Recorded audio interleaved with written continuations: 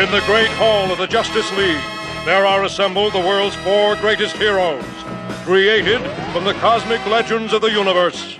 Superman, Wonder Woman, Batman,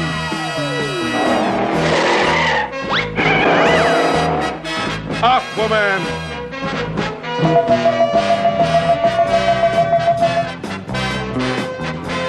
and those 3 junior super friends, Wendy, Marvin, and Wonder Dog. Their mission: to fight injustice, to right that which is wrong, and to serve all mankind. Hello, and welcome to another exciting episode of For All Mankind, a Super Friends podcast. For All Mankind is a read-through show covering DC Comics' classic Super Friends series, which ran for 47 issues from 1976 to 1981. Proud member of the Fire and Water Podcast Network. I'm your host, Rob Kelly, and joining me this episode is my super friend, Henry Bernstein. Hi, Henry. You know, it's funny, Rob. I don't remember any Dylan songs called Super Friends. Oh, wait, wrong show. Sorry. I'm sorry. I didn't change my avatar on Zoom. Yes, we're doing For All Mankind this time, Henry. This is your third show of mine that you've appeared on. So you're on your way to a Robbie at this point. Is it my third or my fourth? What's the fourth? Okay, so Treasury Cast. So Treasury Cast, Superman Movie Minute, this one, and Dylan.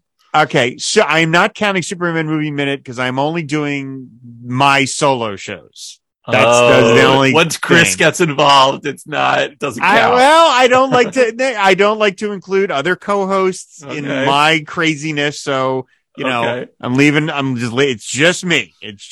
So yeah. So it's 3/4-ish. 4-ish. Yeah. You have 3.5 kind of thing. But we'll got to get you on. Let's see what else I got. We'll get Mountain Comics. You're scheduled for Mountain Comics next year. We'll do that show. So you got 4 right there. So you're on your way, Henry. All right. I'm almost going to get my jacket. That's right. I got my Pod Dylan jacket already. So yes. Thank you. By the way, I got 2 of those maybe. Thank you very much.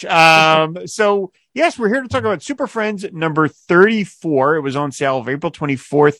1980. But Henry, since this is your first appearance on the show, I need to find out what your history is with this series. I'm guessing you don't have much of one because it was already canceled by the time you were ever even born, right? That's true. So, it's funny when we talk Dylan, we sort of compare, decades of learning about that. This is a similar thing for me. The Super Friends as an institution, as a cartoon, comic series, whatever, was not a thing for me as a kid. Like Batman the Animated Series, Superman the Animated Series, and I was an adolescent. I was kind of growing out of it at that point. But like as a little kid, I didn't have a super cartoon show. I knew about it. It was sort of apocryphal to me. I knew that there was this Super Friends show. My brothers had told me about it. But we were often at synagogue on Saturday morning, so we didn't watch Saturday morning cartoons. Weren't a thing. We did more like Sunday morning Lone Ranger and George Reeves' Adventures of Superman on WGN kind of family. Gotcha. But I knew it existed, and then like as I got older, or I would see it maybe like somewhere, once, and then as I got older in like college, saw it on like Cartoon Network at 2 a.m. or something like that. And then like the DVD came out of like all of them in, 2001 or 2002 when DVDs started being a thing. And so of course I bought it. It's Superman. It's basically the Justice League. And I gotta say, it was not for me. Like I definitely aged out of it. I was like, this is boring. Like this is stupid. Wow. You know how much I love Superman and the Justice League. It was exciting seeing all these bright colors and characters on screen, but I realized, okay, this isn't for me. So in terms of the comics, I knew the series existed just as a sort of self-proclaimed comic historian and lover of Superman and Justice League. I know someone wrote to you about this in the last episode. I knew more about the Superpowers comics, because I'm a collector of those toys. And you have quite the collection. I've seen the photos. Thank you. I was as a little kid and now still. but Super Friends, I don't know. I probably picked up this issue here and there over the years, and maybe if I found it in a 25-cent bin, I'd for sure pull it. But I would say the Super Friends as a thing was never my favorite version of Superman and the Justice League. Well, that's what I was curious about, because I know that you are a mega Superman fan. We've talked about it on Treasury Cast, and you have your own show about Superman, and that I always wondered how much of your Superman comic book reading sloshed over to Super Friends, if it had at all, because of course he's in every single issue. So I was always sort of curious about whether you had read this book at all, whether this was the first one you had ever read for the research for this episode. If there was a trade paperback with the whole series, I'd get it, because just for collecting purposes, and because like you said, Superman would be on the cover, and there are some trades. Is there? Are there really? Mm-hmm. Oh, it's not a complete series. It's not like all 47, but there is like there's two different collections. I think it's called like Saturday Morning Cartoons or Saturday Morning something like that. So, and I think it cherry picks some of the issues. So if they do like an omnibus, I'll get it. There you go. Okay. Well, that would be a big book, but yes, I'd pick that up too. Yeah. So, okay. All right. Fair enough. Like I said, I always like to get a baseline of where people are coming at it, this book. So as I mentioned, this is issue number 34. There's two stories actually in this issue. There is a Super Friends story, and then there's a solo Wonder Twin story. The Super Friends story is called The Creature That Slept a Million Years. And it's by, of course, E. Nelson Bridwell, Ramona Fradon, and Vince Colletta. But before I get to the plot synopsis, I would ask you, Henry, what do you think of this cover by Ramona Fradon and Bob Smith? Well, I'll tell you, on one of my podcasts where we talk comics, my co-host always kicks it over to me to talk about the cover, because I have a degree in studio art and illustration, and you and I have talked about that before too. In terms of like visual hierarchy and composition, it's great. It has the Trinity on it: Superman, Batman, and Wonder Woman.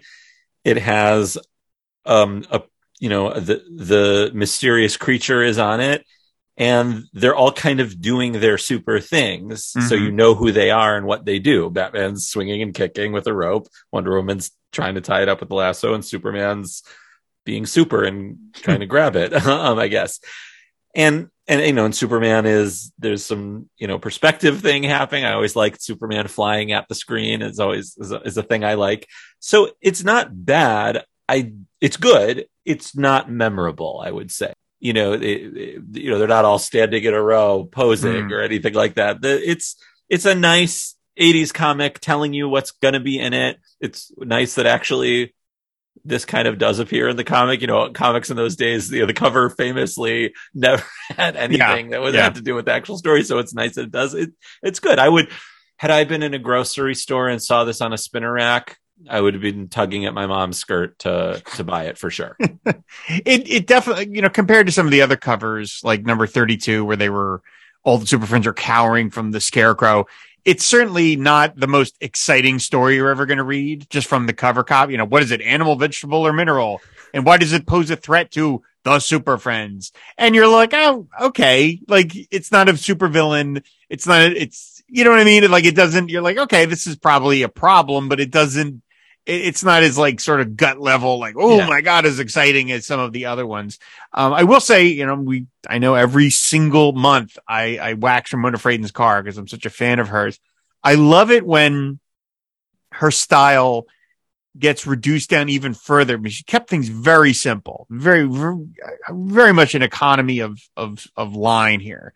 But I love it sometimes where she will get so cartoony that I think her stuff starts to look like Wally Wood. Which is entirely a compliment because it's Wally Wood. That Wonder Woman shot where she's yelling, her face looks goofy. like It looks like Wally Wood. It looks like if Wally Wood had drawn a Mad Magazine parody of Wonder Woman, that's what it would look like. And I just love seeing that on like in an actual DC comic. And that's a wonderful comparison because of the connection with E. Nelson Bridwell with Mad Magazine. So that he was a Mad Magazine person. So I like that a lot.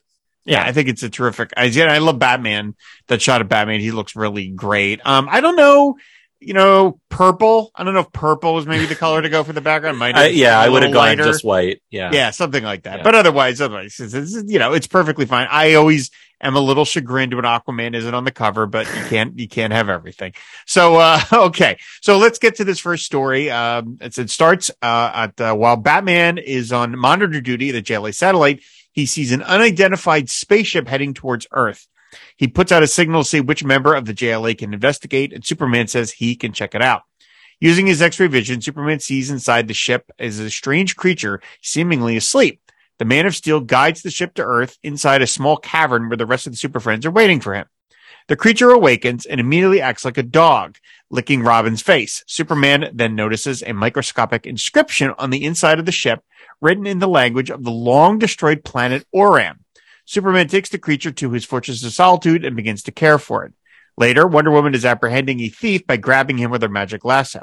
But just as she does, the very creature we just saw suddenly appears. She grabs the thief only to watch the creature then teleport away. The creature suddenly appears once again, this time in the middle of the ocean during a boat race that Aquaman is monitoring. The sudden appearance causes a tidal wave, upending the boats and dropping people into the water. It then teleports away again. After it teleports a third time near Superman, the Super Friends determine that the creature is probably just lonely. Zan and Jaina transform, and Jaina turns into a duplicate of the alien creature. Momentarily happy, Superman carts the creature back to the Fortress of Solitude and puts it into his zoo and a cage made of mirrors on three sides. With the creature now thinking it is not alone, it is happy and content. The Wonder Twins ask Superman for a tour of his zoo. So, okay, this story is only 10 pages. So, there's a lot to get to kind of in a very short period of time. But overall, Henry, what did you think of this story? It was nice. It was cute. It made me smile because I like these characters and like seeing them. It didn't, I didn't feel any apprehension or tension. And I'm actually relieved of that. I, read so many comics where like the world is ending. We have to destroy it. It was actually a relief to see the Super Friends just kind of help a wayward creature. It was just kind of nice. It was fine. It was perfectly fine. I feel like you want to say more, but you don't want to I have notes on notes on pages. There are things, right. I don't want to jump on your toes. Gotcha. If you want to go beat by beat, but I think what I'm trying to say is, like with the cover, it's not the greatest cover. It's not the greatest superhero story in the world. It's certainly not the worst. I mean, these 9 pages were way better than Identity Crisis. That's right. Shots fired. What a knock. Sorry, Brad Meltzer. I respect your writing, but yeah, I would rather read stories like this than Identity Crisis. But yeah, it made me feel good. It didn't make me feel depressed. Like, which I was reading it and kind of smirking a little bit the whole time, even if I was laughing at it here and there. I was smiling the whole time. It's incredibly low stakes. Yeah. And again, it's a change of pace sometimes, you just want to change it up a little, especially when, as I mentioned, this has a second story, a Wonder Twin solo story. So E. Nelson Bridwell has even less room than he normally has, and try and, tell a story in 9 pages featuring 7 main heroes plus some sort of antagonist. I mean, that really sort of separates the men from the boys, as it were. So yeah, beat by beat we can go through it. The splash page, something I noticed just on the art front, the title of the story, The Creature That Slept a Million Years. Now, you'll see this page on the gallery post on the website, fireandwaterpodcast.com. But you've got below Batman, below the splash page, you've got this, logo when it says The Creature That Slept a Million Years. And someone, I don't know if that was the letterer, Todd Klein, or the colorist, Jerry Serpe, or a combination of the two, for some reason decided to put a bullseye in the middle of the word million and then have the bullseye fan out across all the letters and then color it in alternating waves of red and orange. And in a time before computers, that must have taken forever. Right. And to get it. Yeah. What a tiny little detail to throw in when hardly anybody's probably going to notice it. But I just thought, man, like somebody sat there and like labored on this for at least a little while for just for no real effect other than it just kind of looks nice. And it's like that by Right. itself, that's impressive. It's really cool. I mean, it doesn't even, it's funny. The effect it had on it to me wasn't like a bullseye. It was more like a vertigo type effect. Okay. Like I was like, and when I was looking at it, I was like, are they saying that like when you're in a sleep for 1,000,000 years, you're sort of traveling through time and space and it's disorienting? That was kind of the vibe. It also kind of had like a Human Target 60s James Bond opening kind of thing too happening. But, I imagine, let's just say letterer Todd Glide and colorist Jerry Serpe. I've always heard Serpe. I don't know if that's correct, but that's all right. whatever. Well, let's say they collaborated on this, but I would imagine, on a sort of, like either lined or something, some sort of big paper, with a protractor doing all the circles to see how long it would, and then writing out the creature that slept 1,000,000 years on top of it, sort of like Perry White moving around letters on right. on the front page of the Daily Planet, right? So right. It's one of the more visually interesting things on the page, and there's some there's some cool stuff on there. Yeah, I said I'm always impressed when artists go the extra mile just for a little detail. I mentioned that Ramona Fradon always likes to do that, and I always think this again. It's always stark comparison to the inker Vince Colletta because he's always taking things out. But it's so funny. It's like it's so nice of the artist to go the extra mile and do one extra thing so that 42 later, two bald comic book nerds and talking on a podcast can comment on it. I'm sure that's what they thought would happen. Like, someday, two nerds are going to be talking about this 40 years from now. So again, Batman puts out the word to the various members of the Justice League. Now, of course, luckily, for our story purposes, none of the JLAers can do it. Hawkman, Green Lantern don't answer. I love kind of Aquaman. You can count on my aquatic help if Superman brings it to Earth. Just kind of like a little like, Superman does it. I'll check it out at that point. Like, thanks for nothing, Aquaman. I feel so bad for Aquaman when watching the Super Friends or reading these comics because it's always like, it's so like almost egregious how they create a water situation for him to be in. This is one of the worst I've ever seen. Not worst, but like most ridiculous ones I've ever seen to him to be in the water. He has to judge a water competition of. I didn't mean to jump ahead, but I was like, come on, like give him something to do. He has super strength. He can talk to, maybe this creature has aquatic origins. Maybe he could try his telepathy. Like Aquaman is far from one of my favorite heroes with all due respect to you. And we've talked about that on other podcasts too, but he can do so much more than just dumping him in water. Judging a boat race. I've nothing else going on. Freaking superhero. He's an original 7 of the Justice League. This is like some serious. I know we're in the Bronze Age, but this is some serious Silver Age silliness. But I was glad to see at least he wasn't on monitor duty. I love when Batman is on monitor duty. What a waste of material that is. Like Batman on monitor duty. It's kind of a waste of anyone to be on monitor duty, but I kind of like when Batman is. In fact, I love when Batman is because he's kind of on monitor duty when he's in the Batcave too, working. Like he's can't do anything. I mean, obviously, you can argue Batman is better than everyone, but let's just say, for the purposes of what they do here, Batman's best served looking for stuff for the superpowered guys that he can't do. Right. I'll go one step further. Robin should really be on monitor duty. He's like their intern. So, and by the way, there's a great series from a couple years ago that Brian Michael Bendis created, but someone else wrote it. I can't remember his name right now. Where the Wonder Twins. It's a Wonder Twins series, and they're interns at the Hall of Justice. Oh, Mark Russell. Yeah, he's been on the show. Yeah. Yes. Oh, really? Yes. Oh, nice. I'll have to go back and listen to that. So that's a great series. Yeah, I really enjoyed that. I love that series. So that was probably the most I ever enjoyed the Wonder Twins. But same.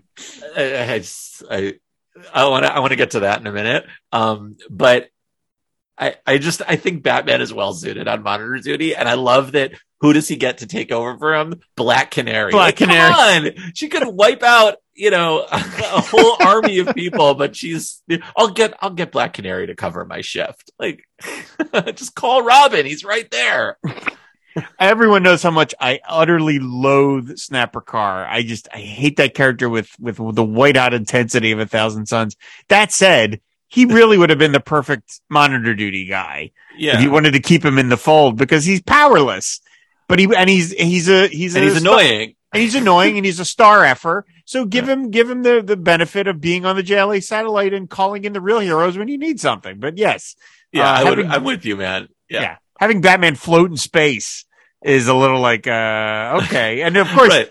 We see what if the Joker escapes like Arkham while he's up there. Like, okay, I got to get somebody to cover. Imagine it's like working in a fast food restaurant. I got to get somebody to cover my shift so I can leave. Like, oh my god! As long as Superman's not on monitor duty, I mean, I really don't care that much. I can't believe we spent so much time talking about monitor duty, but it does bother me when Superman's on there. Like, he should, if he is not on the clock 24/7, then he should be at home with Lois and John. I don't want to see him on monitor duty ever.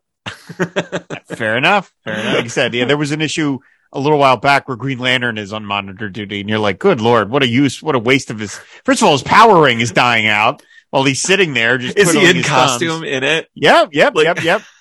He's playing solitaire with his, yeah. Oh, that's true. I guess he can just recharge his battery. So, okay. So Superman brings this creature that brings the ship into this cavern, and they see that it's this alien inside who has sort of has like legs, like a Christmas tree, where he's got these sort of 4 little prongs, but the top of him looks like a sort of combination dog kangaroo, and they open up the ship, and he starts licking Robin's face, and he's got paws like a dog, and as drawn by Ramona Fradon, he's very cute. And so of course they're all like, all right, well, he's not threatening, there's nothing wrong. Superman reads this inscription of this long dead world. He says he's from a planet from a million years ago. He says, I'm able to translate it because of course he's Superman. He can do all these things. That was when I even made a note about that. I said, oh, Superman just happens to know the language of the planet Oram that hasn't existed for 1 million years. Yeah. How exactly? And he just throws in there, oh yeah, I remember that from one of my trips to the past, because of course in that period of time, if he wanted to travel through time, he would just do it. He would fly through these rings the time barrier, and then just be back in time. So I can imagine like he's bored one day and he wants to travel to 1 million years ago in space. Like, what if he can't get back? Yeah. Ian B always has to cover everything. He's got to figure something out, like how it happens. So, Superman carts the creature back to his fortress of solitude. And, now this is just a personal thing for me. I get just viscerally upset at images of animals in cages for any reason. Same. Even something as silly as this, it's Superman, but there's just something about the creature as it's drinking from or eating from a bowl. He looks sad. Looks sad. Yeah. And Superman standing there on the other side of the bars just makes me a little sad. Like, why can't he just, why can't he just be in the fortress as opposed to being in a cage in the fortress? I know I've never been a fan of Superman's his zoo. I mean, when they do it, like when they've shown like that there's sort of a habitat for some of these things, it's fine. That's a little different, right? It's a little different. But when like he's walking down, when they've drawn it where he's just walking down the hallway, and it basically looks like Arkham Asylum, but except it's his animals from all these different planets. I don't like that. I actually, in my real life, I actually don't like zoos. No, I don't. The only time I go to zoos, like if my kids really specifically, like they think of it and they ask, I'll just, okay, we'll go. But I find them very sad. They make me incredibly depressed. Yeah. I hate seeing that. So I'm totally with you. I don't like Superman's zoo on the Fortress of Solitude. Right. It's just something that as times change. As a kid, I had no problem with it because I didn't think about it. But as I got older, I'm like, oh, all right. By the way, I know there are zoos that do a lot of great work, and there are zoos that work on, restoring certain animals because humans have thin them out. I'm not covering all zoos in sort of blanket. I just say personally myself, I don't like to go to them. It just makes me uncomfortable. But this especially, Superman having a zoo almost just for his own kind of entertainment. And when you know how little time he spends in the Fortress of Solitude, you're like, oh, okay. I know. It's like, think about 23-year-old who gets a dog because they want one, but they have a job at an accounting firm all day. So they get home, that dog just sits inside the apartment all day. So imagine all of these creatures from all over the world. Now, I think I will give Superman the benefit of the doubt that he is, from his perspective, he is thinking like a zoo, like we are preserving this animal and providing a safe place for it. Otherwise, it'll be lost forever. It's the last of its kind, whatever, blah, blah, blah, blah, blah. Which like zoos probably, I think some of them, the nice, good ones would think too, but it just doesn't feel good. It just looking at it doesn't feel good, I think. Right. Yep. Absolutely. For me. Yep. It sounds like for you. Yep. Totally. So then we have Wonder Woman chasing after this thief, and then the creature appears. Wait, by the way, Rob, yes? I'm sorry. I just want to say to take that one step further, and you might think I'm crazy, and maybe the folks out there will think I'm crazy, but in sort of the Aquaman realm, I don't even like going to the aquarium because I think the fish look sad. Wow. When you're in the big aquarium and they're just going around and around, they're sort of dead. They have these dead eyes.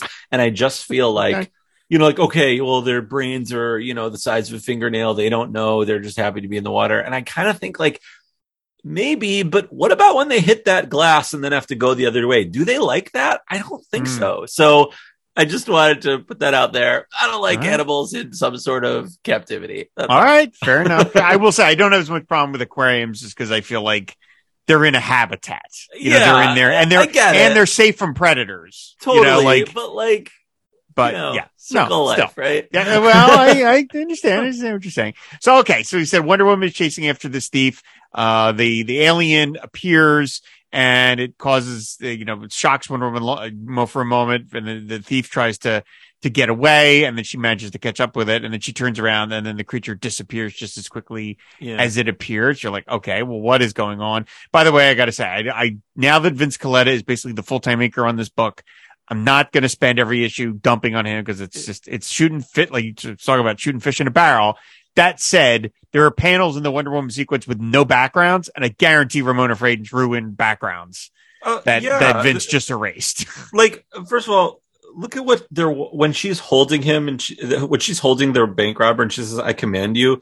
Like, they're not standing on anything. It's just, and the all of her shadows are just very thick and soppy. It's just, I'm with you. He seems to kind of be phoning it in here. Well, that's kind of what he did. Unfortunately, that was his thing. But, was that his thing? Oh yeah. I mean, because it's just these thick, soppy shadows. There's no real depth. Like, there's really tremendous composition here. And, I didn't read Brenda Starr because I read different strips more for my age, but my mom did. Mm-hmm. And I always was interested in it because it looked, in comparison to the comic strips I was reading, Garfield, whatever, Rex Morgan, MD. Yeah, Family Circus, whatever. It looked more real and more like a comic book, and so I was always curious what it was, but it was just too grown up. I didn't know what was going on, so I always appreciated that style, and she certainly brings it here. I mean, I think in these panels towards the bottom, I don't know, maybe just she and the inker of Vince Colletta were not communicating well, but there's a kind of sloppiness to it, and I will say, in terms of storytelling here too, I was confused when this happened. Now, maybe I'm supposed to be confused, but I thought the guy turned into the creature. Yes. You thought it is a little first? Or? Well, I remembered the story and I remember that didn't happen, but it's very easy to get confused because of the way it's presented. It looks like he disappears and the alien is in its place, and that's not what happens. Yeah. And so much so that even later, it still isn't 100% clear on the next page. Yep. I had to read. I went back. It was a good thing it was only 9 pages because I had to go back a couple times and make sure I understood what was happening. Yeah. I mean, as we all know, again, Vince Colletta got a lot of work because he was fast and he could turn a book in in a day, in like a weekend. And again, we had this debate on not even debate. We've had this conversation on a million shows, in that, well, it's the chicken and the egg. Did Vince only get work that was rush jobs because he rushed? Or was it that he rushed because he only got rush jobs? I mean, maybe why I don't know him is because, like, he's not Dick Giordano. He's not. No. I mean, just like all the comics I read, like even all the Superman comics in the 70s and 80s that I've read over time, I've never seen his name. So maybe he got like the lower end books that they were just kind of churning out, like he got lots of stuff. What was he on? Did he do everything? Batman and Flash? Really? Well, no, not that, but I mean, he got, especially in Marvel, he really got a lot of high end stuff, and there were books where you would we don't want to turn this into the dumping on Vince Colletta podcast, but you're teaching me. It's okay. But okay. It's educational. Okay, I'll give you two high ticket examples. Okay. The Dazzler graphic novel from the mid 80s. That's inked by Vince Colletta. And you're like, a graphic novel, when it's a graphic novel, you're kind of expecting like the finest art Marvel has to offer. And they handed it to Vince Colletta. And then on the DC side, we covered this on the show not that long ago. Treasury Cast. We did the Superman and the Legion of Superheroes Treasury, the all original story where they go back in time to fight the Time Trapper. And it's beautifully penciled by Mike Grell, and it's inked by Vince Colletta. And you're just Grell like, is so good. Yeah, and you're right. And you're like, it's that kind of stuff. And if you really want to, I like Ramona Fradon inking herself. She inked herself on all Aquaman stuff in the 50s. But if you really want to see, to me, Ramona at her best in terms of a combination, look at any of like the first 2 years of Super Friends where she's inked by Bob Smith. To me, he is her best inker. He manages to kind of rein in just ever so slightly her cartoony looseness and gives it a real solidity. And you see it on the covers because he's still on the covers. But to me, he and her were like an absolute dynamite combination. And it's a real shame that he got taken off the book for whatever reason and they handed it over to Vince Colletta. Well, it's interesting because she sort of draws here, at least, like this could be a Marvel book in 1979 or 1980. Like it looks sort of like Marvel House style. Yeah. Like on my other podcast, we're covering, I'll talk about it later, but we're covering some Captain America issues from the 1980s. And it looks very similar. The Marvel House style that you're used to seeing is like, oh, this is a Marvel book. Like this could almost fit right into that. Except she does. We spent some time talking about how much Vince Colletta sucks. Well, let's talk. If I could have a minute to now talk about her. Sure. She does this thing that I really like, where she could just draw all of them in the same exact style, kind of like how they are on the cartoon, except they're drawn where they look like the cartoon and that they're familiar. But each of the heroes kind of has a different style. Like the way, if you look on that first splash page, the way she draws Batman, and even subsequently, it kind of looks like Carmine Infantino. Like I think it just the sort of broad face and I don't know. I just that's just sort of the vibe I was getting, and then the close-ups, like Superman on page 3, like that's pretty highly detailed. I mean, I wouldn't confuse it for Kurt Swan, but someone who reads only Superman comics and then sees this might think it's the same. So I want to say I really appreciated the way, and Robin right before he gets licked looks like Carmine Infantino too. I just appreciate the variety and the sort of pulling from different styles. It's not just one thing. So she absolutely brought it in every issue. As a reason why she's still one of my all-time favorites. What a legend too, by the way. Yeah. Trailblazer. And, still around today. He's in her 90s. He's 95. 95. Isn't that amazing? Yeah. Still out doing it and stuff. So yeah, absolutely. We just absolutely completely love Ramona Fradon. So then we get to this Aquaman sequence. And as you point out, he's monitoring a boat race. It is funny when you think about that. They really could have had him doing anything. Anything. Like he's fighting Ocean Master. And the creature appears, and because of the sonic boom that the not the sonic boom, but because of the shockwave that the alien gives off, Ocean Master gets away. You know what I mean? Something like that. But something. Monitoring also, a boat race. What does he know about boats? Well, like, I guess he grew up in a lighthouse. So. Yeah, I mean, come on, well, he's making sure nobody drowns because there's an accident. But it is a little like, boy, they're slow day on the seven seas. Huh, I mean, Aquaman? They don't have the Coast Guard there. Well, they can get Aquaman. He's much more impressive than the. Okay, I understand. Is it like sponsored by the Justice League or the Hall of Justice or something? It's on ESPN, the Ocho. That would that'd be awesome. That'd be really cool. Yeah. It's like, you know what it's like? You know, it's that famous picture of the water skiing with all the Justice League. Oh, yes. Water skiing, the Super Friends water skiing. It's exactly. that. Yeah, there you go. Exactly. So, the alien, makes a quick escape, and then Aquaman helps rescue all the overturned sail people by getting some dolphins, and they're riding on the back and stuff. So, okay. I mean, Aquaman is thank God he was there. Thank God he was there. Exactly. See, could the Coast Guard do that? Could they help? They could not have. Get dolphins for you to ride on, Henry? No. So, okay. So then the same thing again happens with Superman.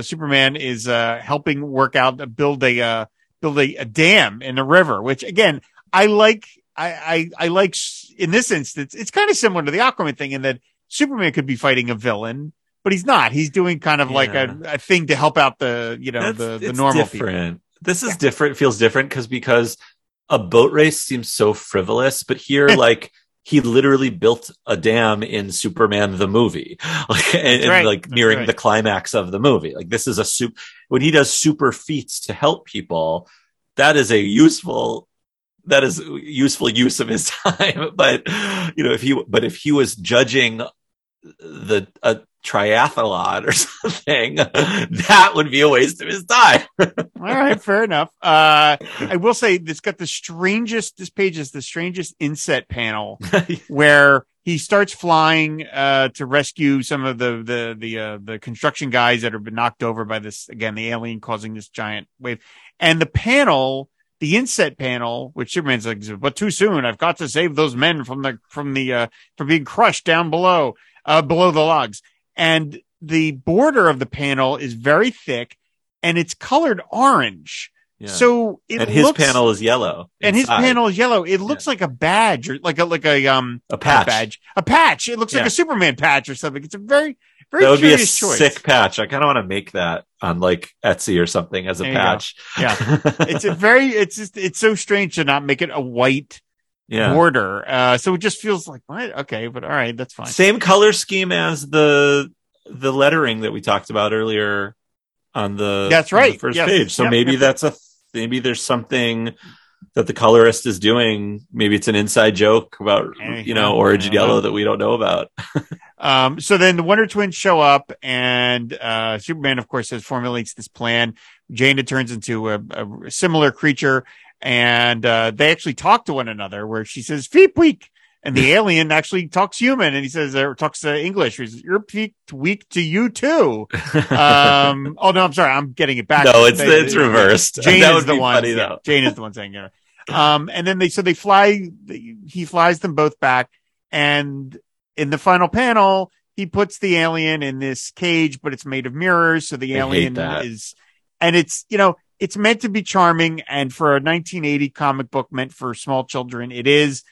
When you read it as an adult, you go, oh, this is kind of like existentialist horror, really. It really is. Like, could you imagine, like, your idea of leaving your dog at home was putting it in a small room, a closet, with mirrors? Oh, it'll be okay. It'll think it's playing with another dog. Like, that's just terribly that's sad. Mean. Yeah.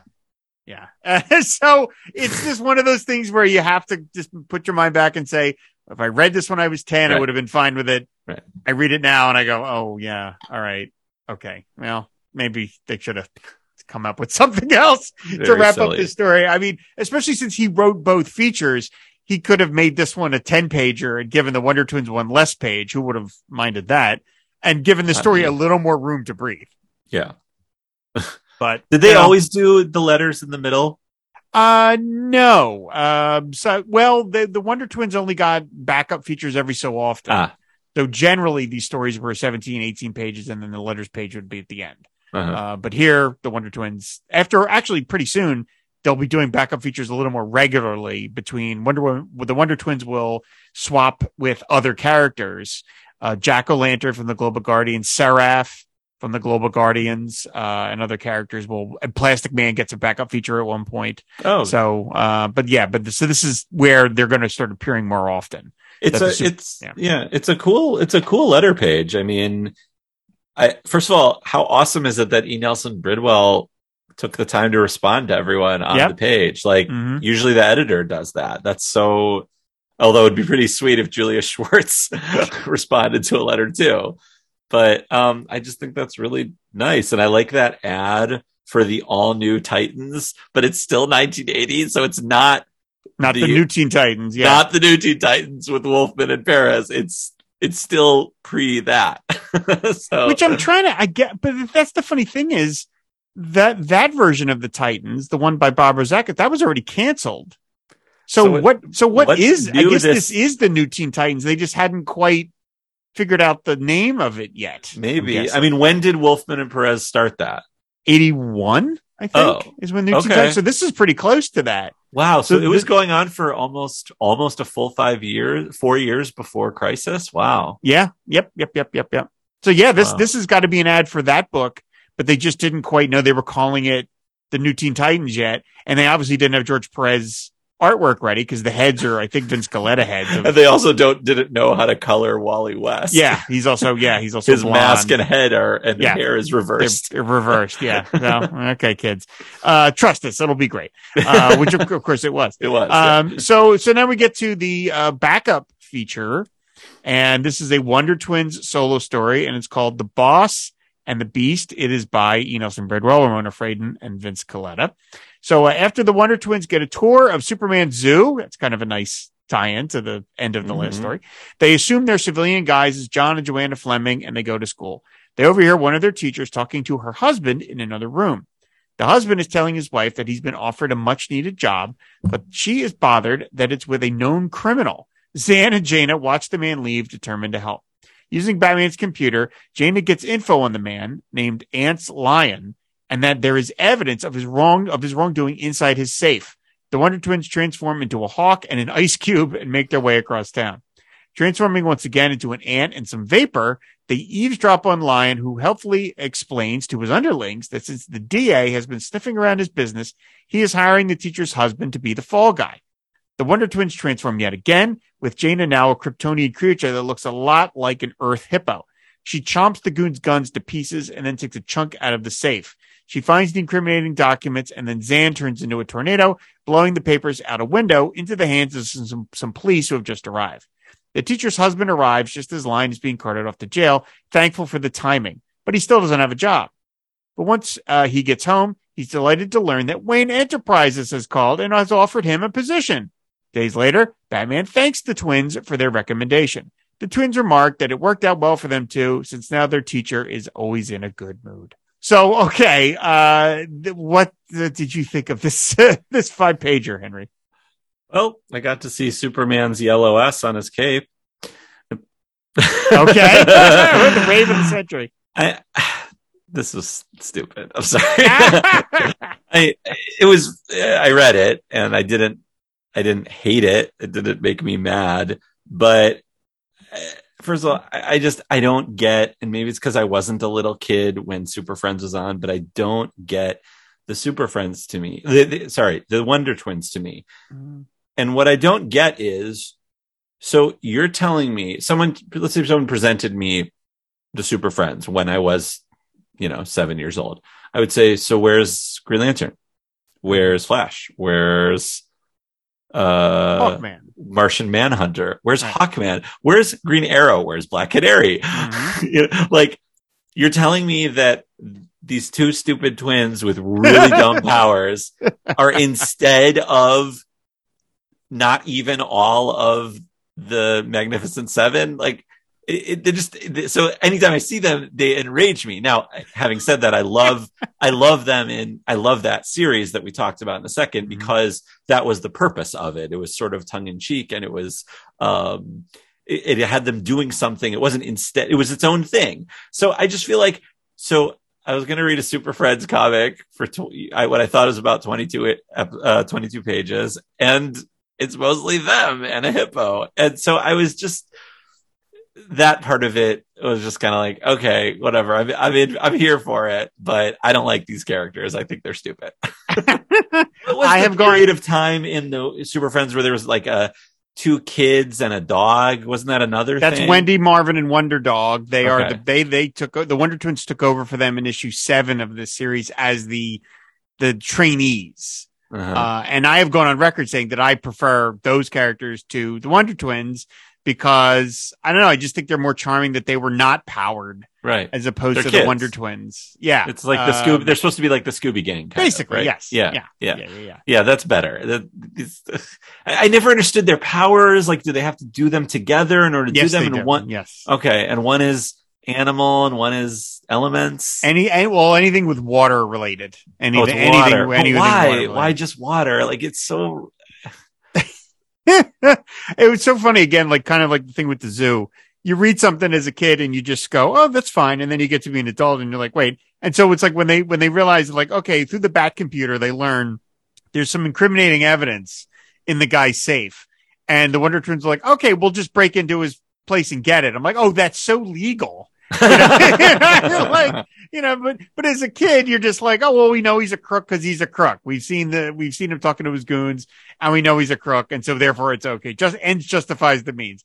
And it's a kid's comic from 1980. You can't judge it on that level, but that just jumped out of me of like the Wonder Twins just are like, oh, well, we'll just go get the evidence and we'll just break into a safe and get it. You're like, okay, it's not really, I mean, I guess they're kids, like they're, by the way, I love that Superman has another last surviving species of Krypton. Like, so far we've got humanoids with Superman, Kara, General Zod, the other Phantoms of Villains. We've got a dog, a monkey, a horse, a cat, and now we've got this hippo that eats metal. Yeah.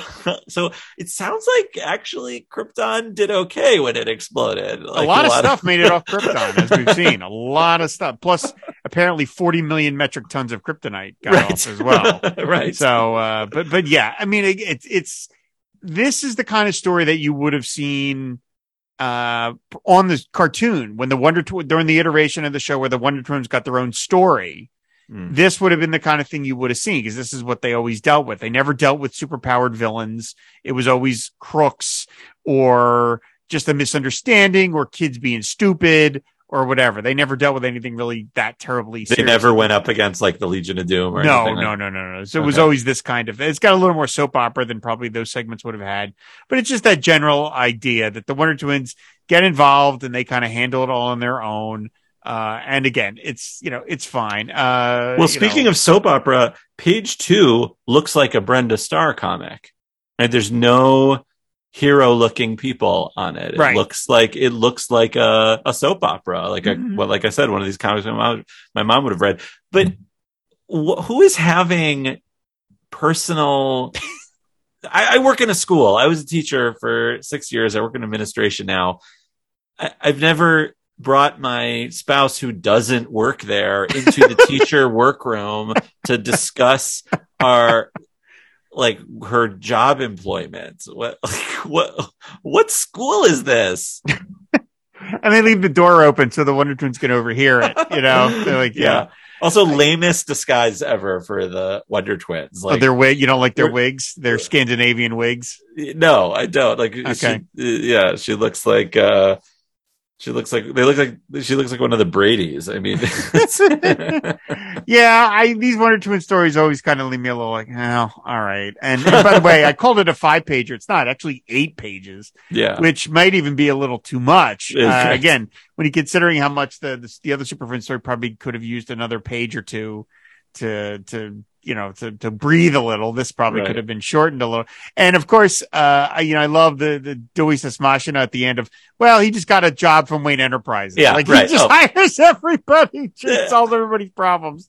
Which is great because I like that Bruce is so benevolent. I like when there's that version of Brett. Like, he doesn't know this guy. Did he look at a resume? Did he have an interview? Don't worry. He got a job interview over the phone, not even meeting the guy. Yeah. Right. There you go. Predates Zoom.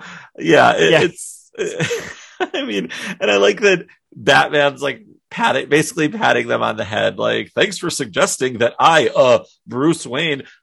Batman doesn't do that. Batman doesn't flub his secret identity. Okay? Well, they know his secret identity at this point. Oh, then why did he say, thanks for suggesting that I, Bruce Wayne, hire Chris Paris? Like, why? I guess he's just saying it as in the way of, as Bruce Wayne, I hired this guy, but yeah, no, they know he's Bruce Wayne by this point. Okay. So they've established that. So, that's also ridiculous that they know that he's Bruce Wayne. I think I know the answer, Henry, when I ever ask you, are you going to be inclined to ever read another issue of Super Friends? Because I feel like maybe I gave you one that was maybe not the best example in the world to someone who's never read the book before. Oh, the answer is yes. The answer is always yes. When you ask me I am called upon by Rob Kelly, I answer no matter what.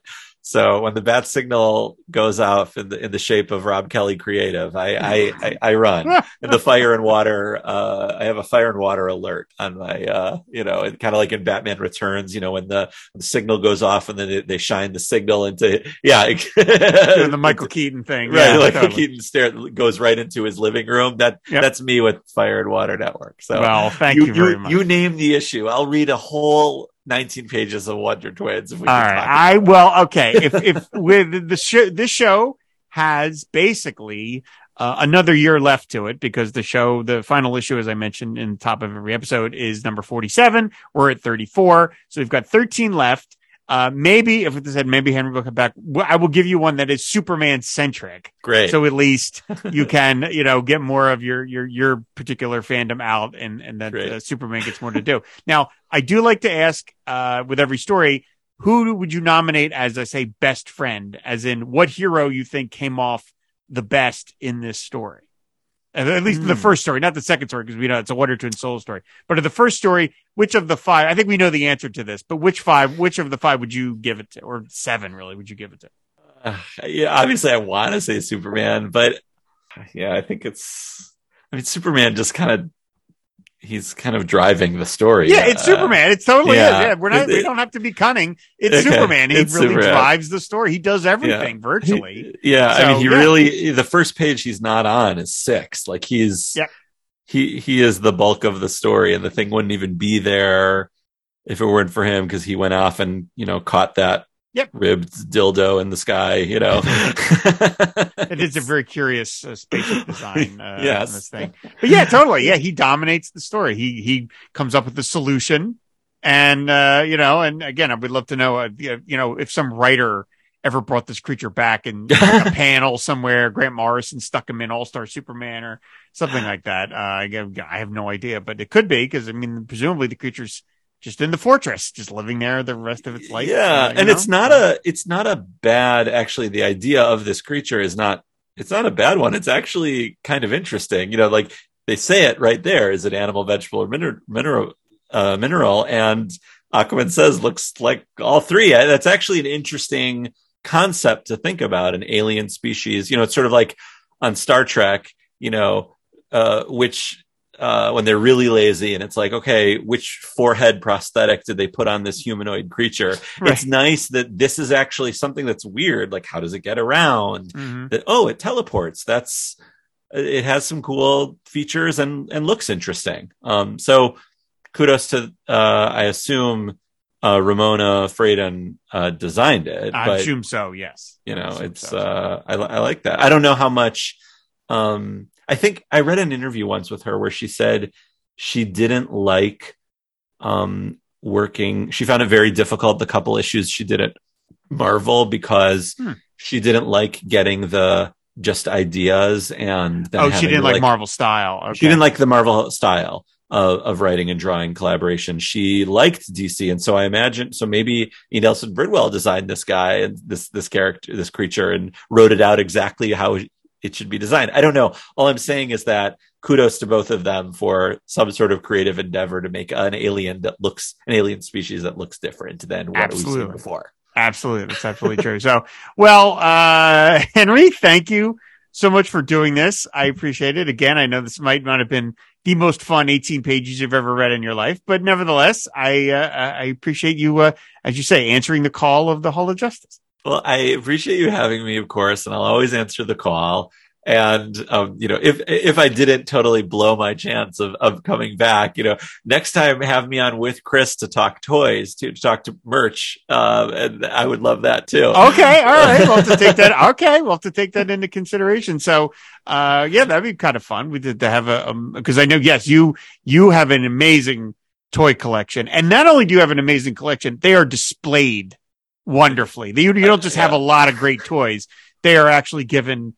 It's like a little toy museum in the Bernstein Cave. So, if you ever meet my wife, Lizzie, you can tell her that you really appreciate how supportive she is of my adult toy collection. She sure is, man. That is some amazing stuff. So, well, before we sign off, why don't you tell people where they can find you out on the internet? Thank you. I host 2 podcasts. One is called Funny, They Don't Look Jewish, and it is a comic book podcast where my co-host Brandon, whose last name is also Bernstein, look for explicitly Jewish content in comic books. The premise being like there are all these great writers who are Jewish, but there doesn't seem to be a lot of actual Jewish content in comic books. Why is that? And so we've done an exhaustive search for it. We started with The Thing and Kitty Pryde, Batwoman, characters like that. And we kind of hit a little bit of a slowdown. And the reason why I'm telling you this, Rob, is because I'm actually excited to be talking about comic books on a comic podcast instead of on a music podcast. Mm-hmm. But we recently discovered a treasure trove of Captain America comics in which between 1980 and 1986, he had a whole cast of Jewish friends, including his Jewish girlfriend, Bernie Rosenthal. So it sounds like you know about Bernie. I actually didn't. I'm a DC guy.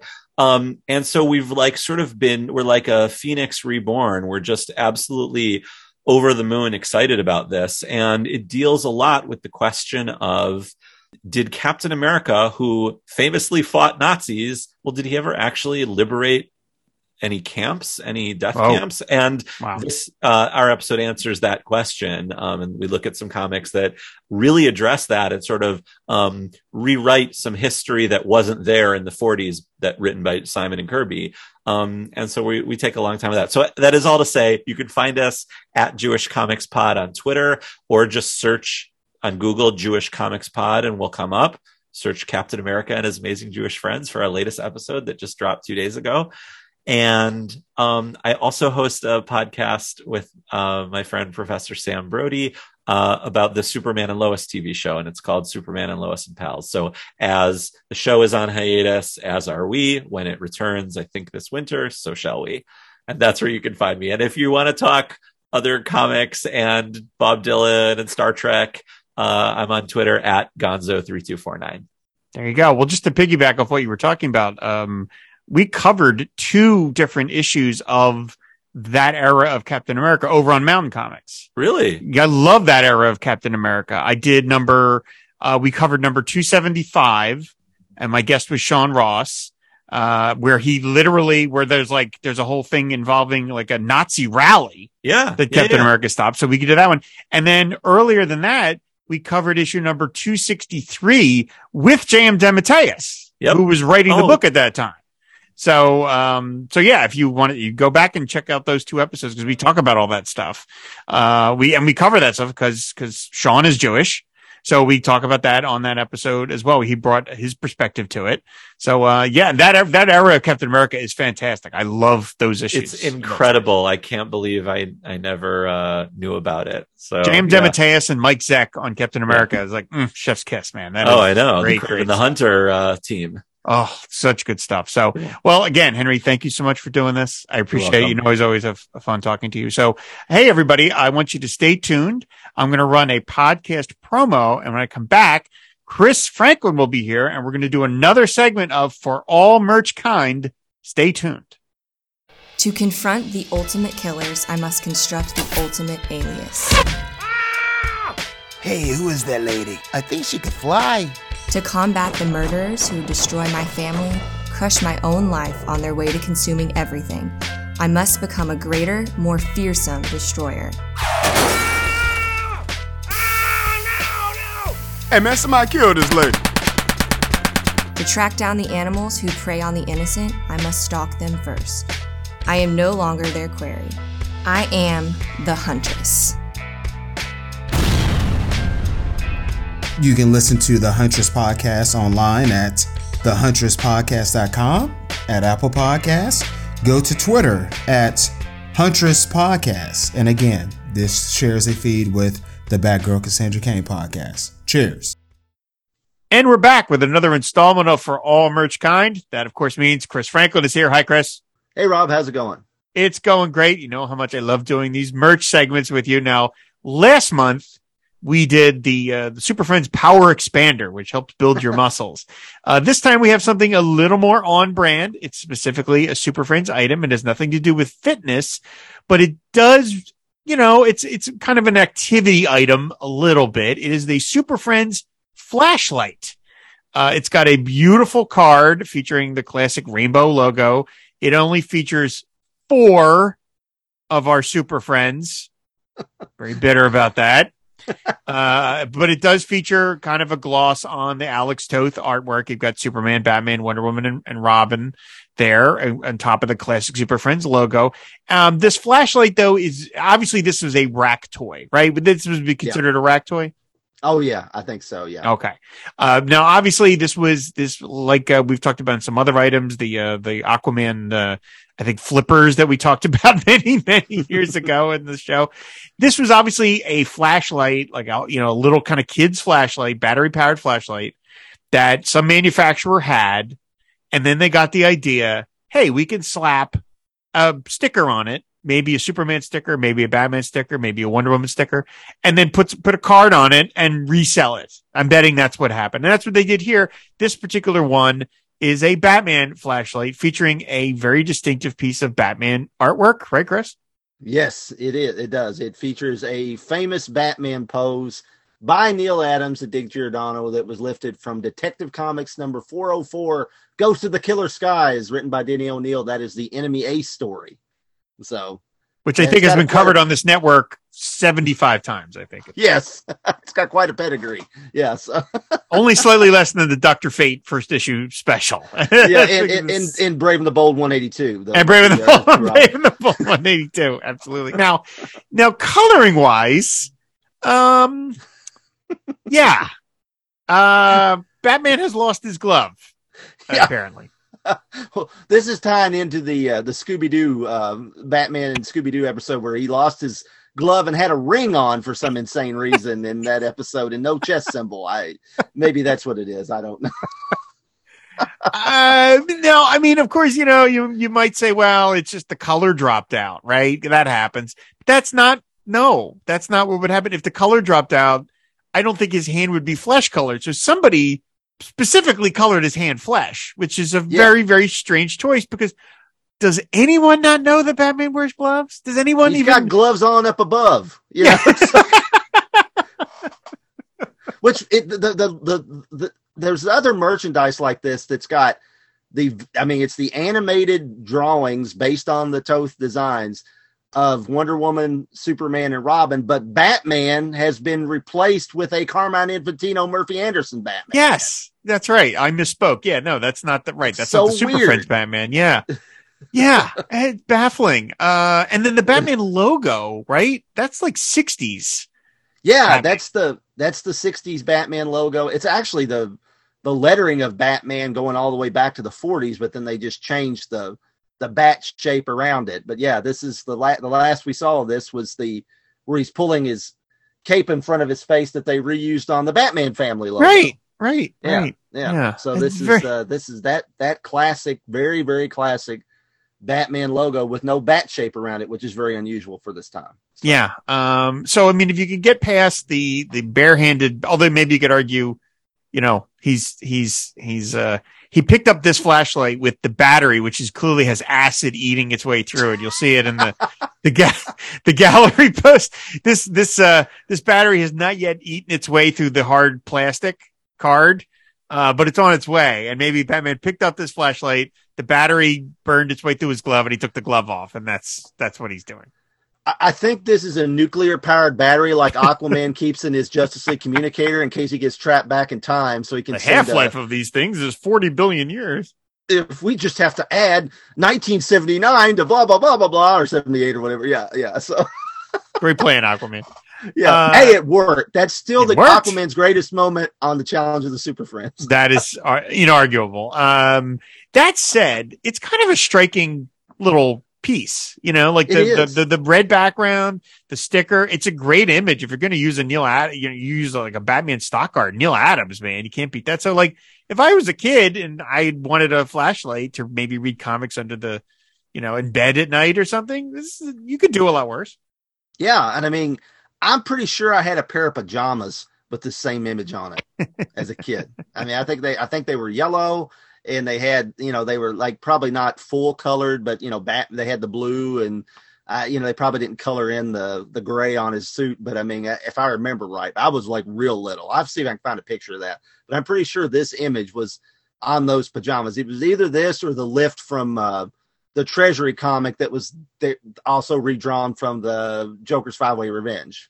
Right. Yeah. Oh, the beach shot. Yeah. Yeah, it was one of those. It was one of those. Neil Adams liked to draw Batman running at night, and I don't think he's on a beach here, but it's we've talked about that. Neil Adams liked to draw Batman and Robin running on a beach. So it's like Fire Records. The Batman was into. He didn't need the power expander because he was out jogging on the beach all the time. That's right. So yeah, in the 70s. Well, build your leg muscles. That's for sure. He never skipped leg day. Yeah, no, he does not. Now, I don't think in all the installments we've done in Merch Kind that it exactly tracks all the time, but I think we've basically been able to conclude that when it comes to these rack toys, the characters they chose to put on the card seems to represent that there was a iteration of this item with that character. You know what I mean? Yeah. So like that means it's because Superman, Batman, Wonder Woman, and Robin are on this card. That probably means there was a Superman flashlight and a Wonder Woman flashlight. I'm sure there was not a Robin flashlight. That seems highly unlikely. But there was at least Superman and Wonder Woman because they chose to put these four characters on the card when they could have not done that. I think that's a safe conclusion to draw. Yeah, I mean, it's possible there's a Robin one because like I mentioned the last time we did Power Records, there was a Robin ink pen. That Robin did have his own occasional merchandise if they made a Batman one, but yeah, you're almost assured there's the big three, the Trinity, so absolutely. Yeah. Back before they were called that.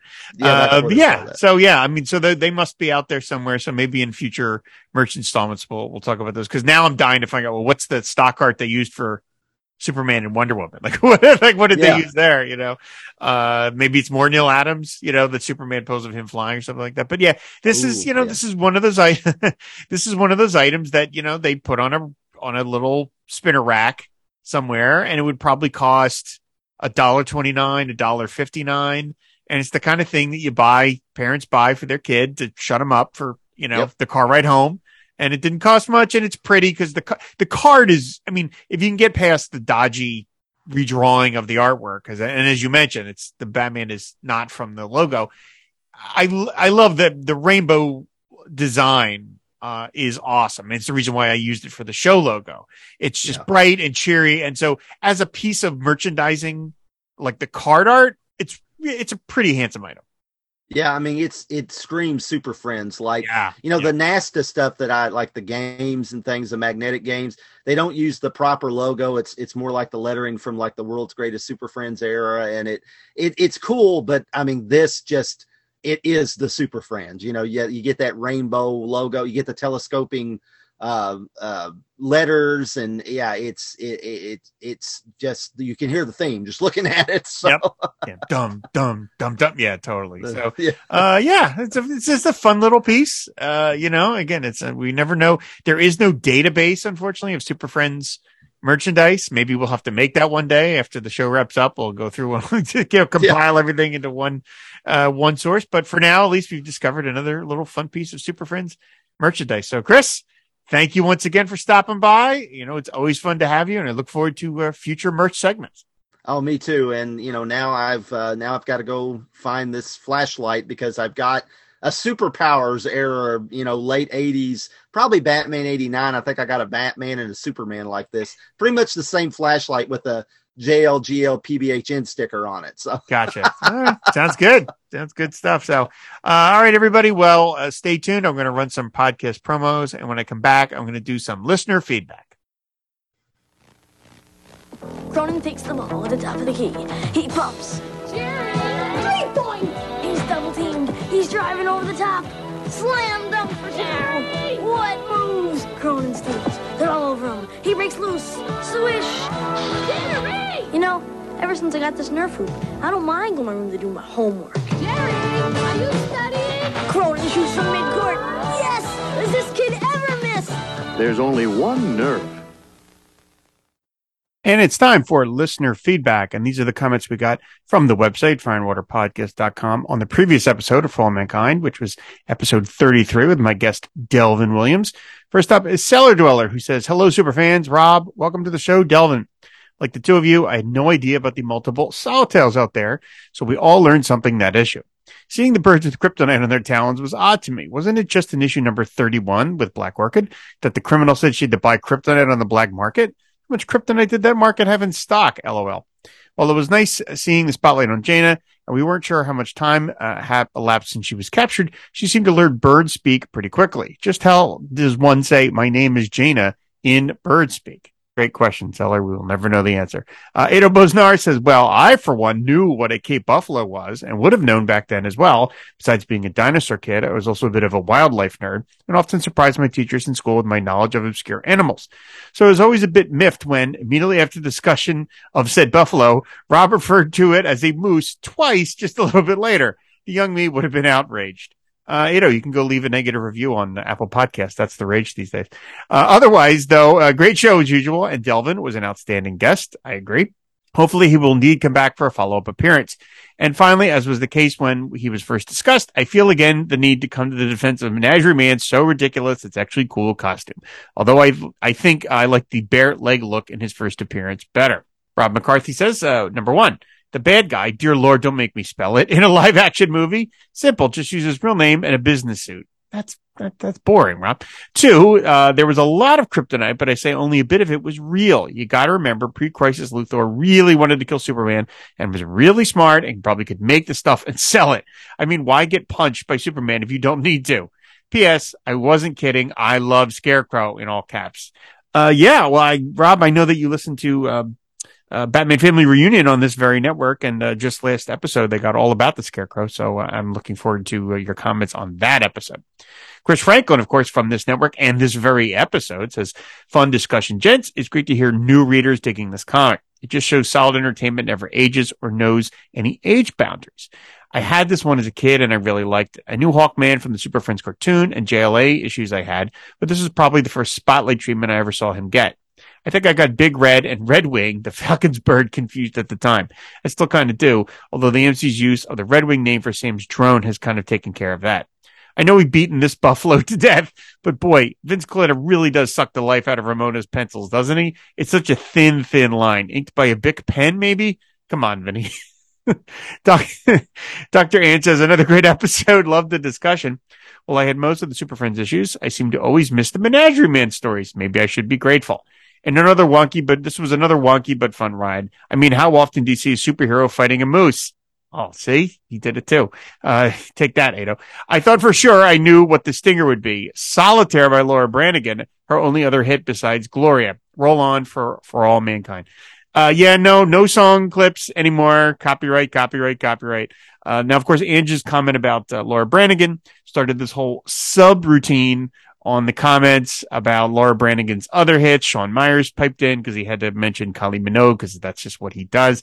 I'm going to leave all that stuff out in this feedback. If you want to read Laura Branigan's chart history, go to the comments and find it there. Captain Entropy says, I'm no ornithologist. I'm surprised. So I'm not sure how much Jaina had to learn. I imagine bird language only consists of things like telling each other where the food is. That's kind of like me and Kelly. Calling out specific threats, asking young lady birds out on dates, and telling rival suitors to buzz off. Again, like me and Kelly. I did see an article that said foxes could understand some of the things crows said or some such, but foxes are pretty smart and they have a lot of time in their hands. So I'm not sure how much that proves one way or the other. A hearty welcome to Delvin. It's always great to hear any long box Crusader on Fire and Water or vice versa. Both did a great job with the material given, and for all man merch kind was pretty enjoyable for what was basically a reminder to exercise. But I'm still waiting for the return of the Overlord. Dun, dun, dun. I think we all are waiting for that, Captain. Sean Myers, of course, from this very network, says, welcome to the podcast. Delvin, you were great, and I hope we get to hear from you on here again. I know you guys praise Ramona Freighton's art, but I can't believe you didn't point out how phenomenal she is at capturing the likenesses of real people. The Menagerie Man's accomplice who sneaked into Laswell Cody's mansion looks exactly like Frank Burns. I can't say I noticed that, Sean. I'll have to go back and check. Brett Young says, great show, Robin Delvin. Always nice to see Hawkman, especially drawn by Ramona Freighton. You betcha. You can tell by the cover that she really got the Hawk helmet/mask design. The bold lines on the cover make Hawkman look like his superpowers figure. Then you turn the page and Vince Gillies inks makes the art look like he knocked it out over his lunch break. Why is this guy on every issue ever? Because he got it done fast. That's basically it, Brett. I had forgotten all about the Menagerie Man. He should definitely be an arch enemy of Bwana Beast. The rivalry could be based on animal powers and Menagerie Man's jealousy that Bwana Beast has the confidence to pull off the leopard skin look without the security tights underneath. More sit-ups, Menagerie Man. You'll get there. Overall, the story was fun. Honest question. Does Jan never melt when in ice form? He was just sitting in the cage for hours. Plus, how was he speaking? I enjoyed the jailbird scenes with Jaina and Big Red. They could have based an entire issue on these two getting to know each other in prison. Maybe throw in a scene where Big Red tries to eat 50 eggs, or Jaina offers to the Menagerie Man's taxes in return for some cold beers for the other birds. Brett, obviously you are a devotee of prison films. But everything turned out fine in the end, except for the Cape Buffalo, who now has brain damage. Now to play some cards while Hawkman flies off to find his nipples. Little Russell Bourbon says, I don't remember this issue fondly. I thought the Menagerie Man was a lame villain, and I wish that Hawk Woman had appeared instead of Hawkman. Although thinking about it now, I bet E. Nelson wanted to use Hawkman because the Menagerie Man had fought his pal the Atom in his last appearance. Maybe E. Nelson wanted to make Menagerie Man into an Atom Hawkman foe? LOL. You know, you never know. I mean, I like Brett's suggestion that Menagerie Man could be a foe of the Bwana Beast. I'm honestly even a little shocked when I think about it now that he didn't get worked into Animal Man. That seems like the kind of character that Grant Morrison would excavate and shove in there, because he would actually be kind of a good foe for Animal Man. And on a separate tangent, if you go back and you look at Mike's Amazing World and you follow the Atom book, I think it was Atom or Hawk. It was either Atom or Hawkman. At one point, the 60s series featuring those characters got folded into one book. And I believe it was Atom that turned into Atom Hawkman. And it only lasted like 6 issues. But man, if you look at those covers, they're all by Joe Kubert and they are phenomenal. It was only 6 issues. So, I mean, there weren't that many to go wrong. But like in terms of a batting average, I'd say that brief run had 100% great covers. I remembered seeing them in old comic buyer's guides and Overstreet guides. And I'd be like, man, every one of those covers is just killing it. I don't think I've only read 1 or 2 of them, but man, they look so good. I mean, Joe Kubert was really bringing it for those covers. Obviously, the Atom Hawkman merging as a title didn't last, but not for lack of trying. Oof. So sorry about that diversion, everybody. And then finally, Chuck Dill says, love the episode and I love the comic. Hawkman has always been one of my favorites, second to Aquaman, and I loved seeing him guest star. Menagerie Man was a familiar favorite because I had Super Friends number 6, guest starring Atom versus the Menagerie Man when I was a kid. Hawkman's pal, Big Red, is actually an established Golden Age character. The bird made regular appearances in Hawkman's strip in Flash Comics. First appearance, 1941. So another case of E. Nelson Birdball making a deep pull. First of all, I should have realized that E. Nelson does that. And secondly, that means there's 2 Big Reds, Earth 1 and Earth 2. So, amazing, E. Nelson Birdball. So that's going to do it. Thanks everybody for listening. Thanks for the comments. Big thanks to Henry Bernstein for stopping by, making another appearance on one of my shows. He's on his way to that Robbie. And, of course, big thanks to Chris Franklin for stopping by for another section of For All Merch Kind. So again, that is going to do it. Thanks everybody for listening. You can follow this show on Twitter at For All Mankind SF. You can find all the back episodes of the show on our website, fireandwaterpodcast.com. You can subscribe to the show on any podcatcher of your choice. And finally, if you want to support the Fire and Water Podcast Network, just go to patreon.com/FW Podcast. There you can unlock various rewards, one of which is to be name checked on a show of your choice. Big thanks to Chuck Dill, Stanford M. Brown, Gord Tolton, and Davis Gutierrez for the support of the Fire and Water Network. I really appreciate it. So again, that's going to do it. Thanks for listening to For All Mankind. Join us next episode when we will look at Super Friends number 35, Circus of the Superstars.